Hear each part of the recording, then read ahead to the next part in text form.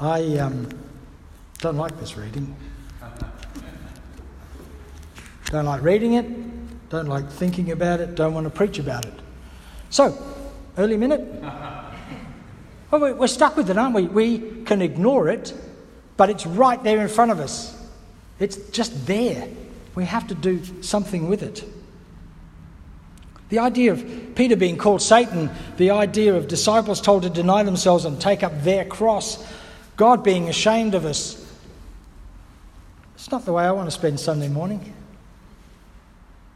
Like most of us, I've spent most of my life energy avoiding suffering.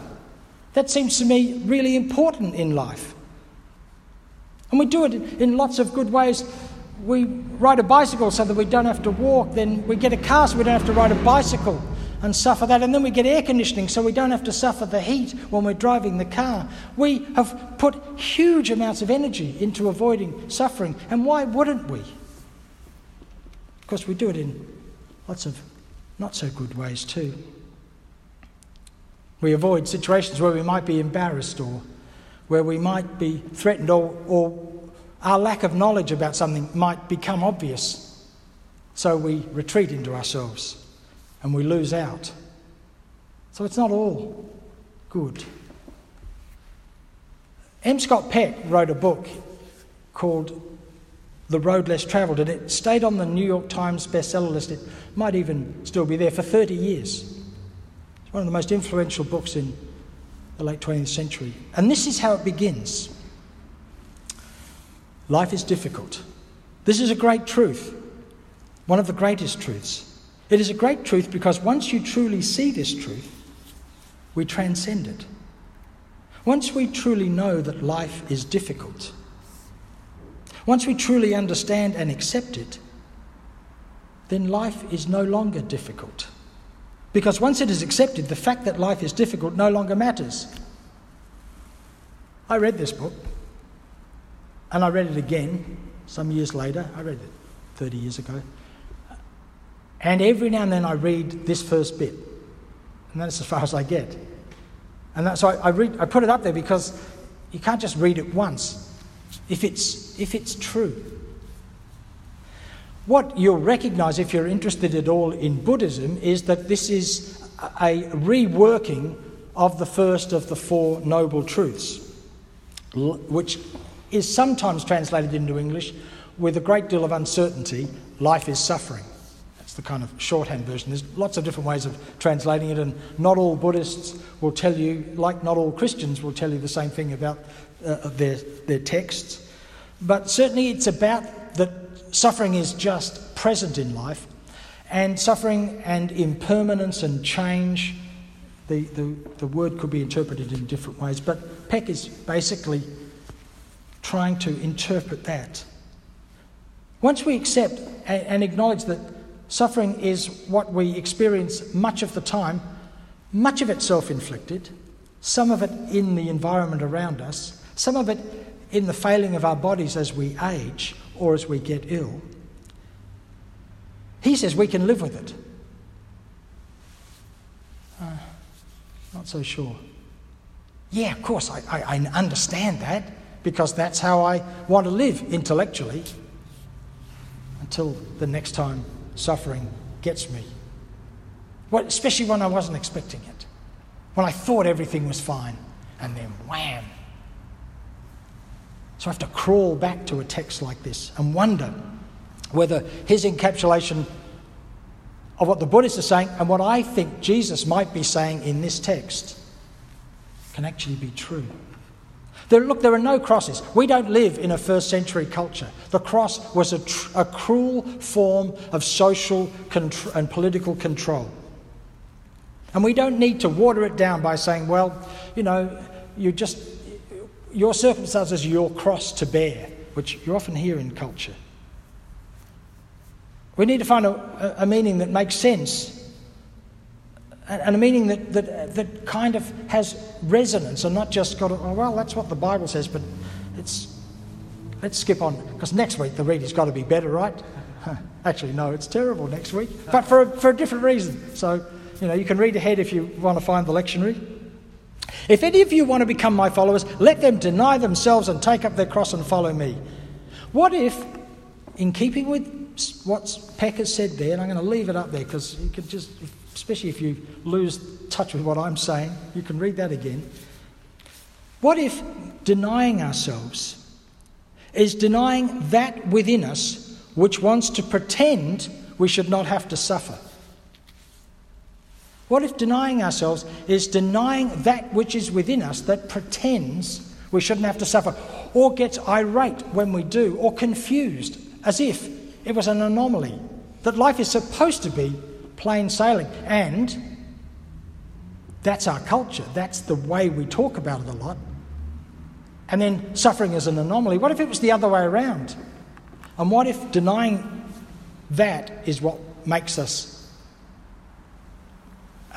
less than human? And if we accept it, if we deal with it. Eckhart Tolle, in his famous book, The Power of Now, said that the ego in us, the kind of driving force within us, says, I shouldn't have to suffer.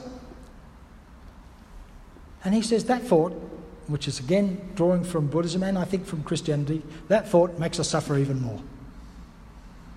I shouldn't have to suffer. I am suffering. What's wrong? It's your fault. It's my fault. It's my mother's fault. It's Scott Morrison's fault. It's some of which may be true. If you've seen the paltry results of the Liberal Party's decision on the job seeker, a lot of suffering is his fault and their fault. And yeah, maybe your mother is to blame for some of it too. But it is denying that falsehood about life. So to deny yourself and to take up the truth of the reality of life, that it's suffering, maybe that's a way we can take some meaning from this. We long to avoid suffering, and we try. We want to remain in control. If things have to change, we want to be the one that manages it at our time, in our way. Doesn't happen that way, maybe sometimes, but often comes out of a clear blue sky. Maybe denying ourselves is denying that which we want to pretend is true, that we don't have to suffer. It's not true. The truth is, that's life, suffering. Because those who want to save their life will lose it. In trying to maintain control, we actually lose our life. Some things you are in control of, many things we're not in control of. If you live or work with someone else, and you try to control the environment so that it fits you more than it fits anyone else, you will lose that relationship. It's true. We just know this to be true. My ex-mother-in-law, who now has passed, so I can say this little bit. She used to, when we would visit, if I read the newspaper, back in the days when there were such things, do they still print news? Yeah, they do. I've seen the advertiser. I just don't read it that way. It never occurs to me. But anyway, if you read the newspaper and you got up and went to get a cup of coffee, when you got back, the newspaper would be neatly folded where it had originally been. She didn't do so well with her relationships. Those who want to save their life will lose it. Those who want to control, those who want to deny that suffering is real, those who want to you just lose it. Will lose the energy of it. And those who lose their life for my sake and for the sake of the gospel will save it. There's a better translation of for my sake is, but whoever loses their life because of me and because of the gospel. Which I think might speak specifically to Jesus' first followers, who by being followers of Jesus were being ostracised, as far as we can tell, from the community around them and from their fellow Jews, whom they wanted to maintain fellowship.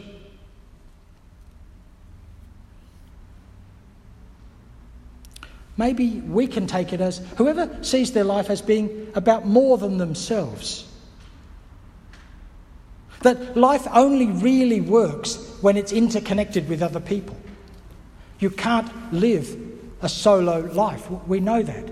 Even if you live alone, You don't live a solo life. There's a whole series of interconnections, some of which are obvious to you, some of which aren't until they don't work, like if the power goes off.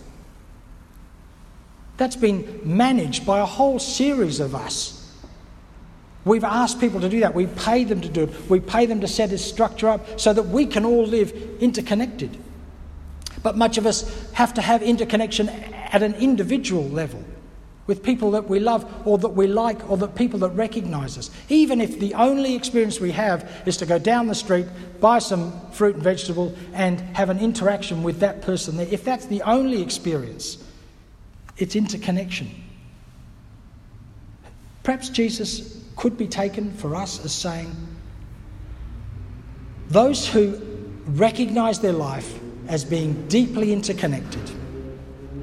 And when you do, of course, one of the things that happens is you recognise that not only am I failing at all kinds of things, but so does everyone else. And I ought to cut them a bit of slack. The fact that most things work most of the time, and most people are nice to me most of the time, and most people don't cut me off on the road most of the time, maybe that's something to be celebrated. Maybe that's something to be gloried in. That we actually do some of the time, maybe even most of the time, make it work. And then Jesus says this thing about those who are ashamed of me, I'll be ashamed of them. But how can we be ashamed of anyone? You're only ever ashamed of someone if you care about them. I might despise a certain politician for certain things they do, but I don't know them. They're not someone with whom I have an intimate relationship. I could be ashamed of my children. They certainly could be ashamed of me. But so how would you be? What would Jesus mean that those who are ashamed of me? You can only be ashamed if there's a certain expectation of behaviour and that person doesn't do it. And Jesus does that all the time. The certain expectation of behaviour is that you will care about the people on the inside group more than anyone else. And Jesus doesn't have an inside group. And that drives us mad. There isn't any inside group unless it's everything. And so our expectations of Jesus' life is that he will pay attention to the kind of cultural norms, and we'll deal with this a bit next week, about the ways that life is supposed to be, but he doesn't. He pays as much attention to the people who are supposed to be outside as inside, and the whole of the Gospels are full of that stuff. He's always forgiving, always welcoming beyond our limits. So maybe if we're ashamed of that, if we're ashamed of that way of being,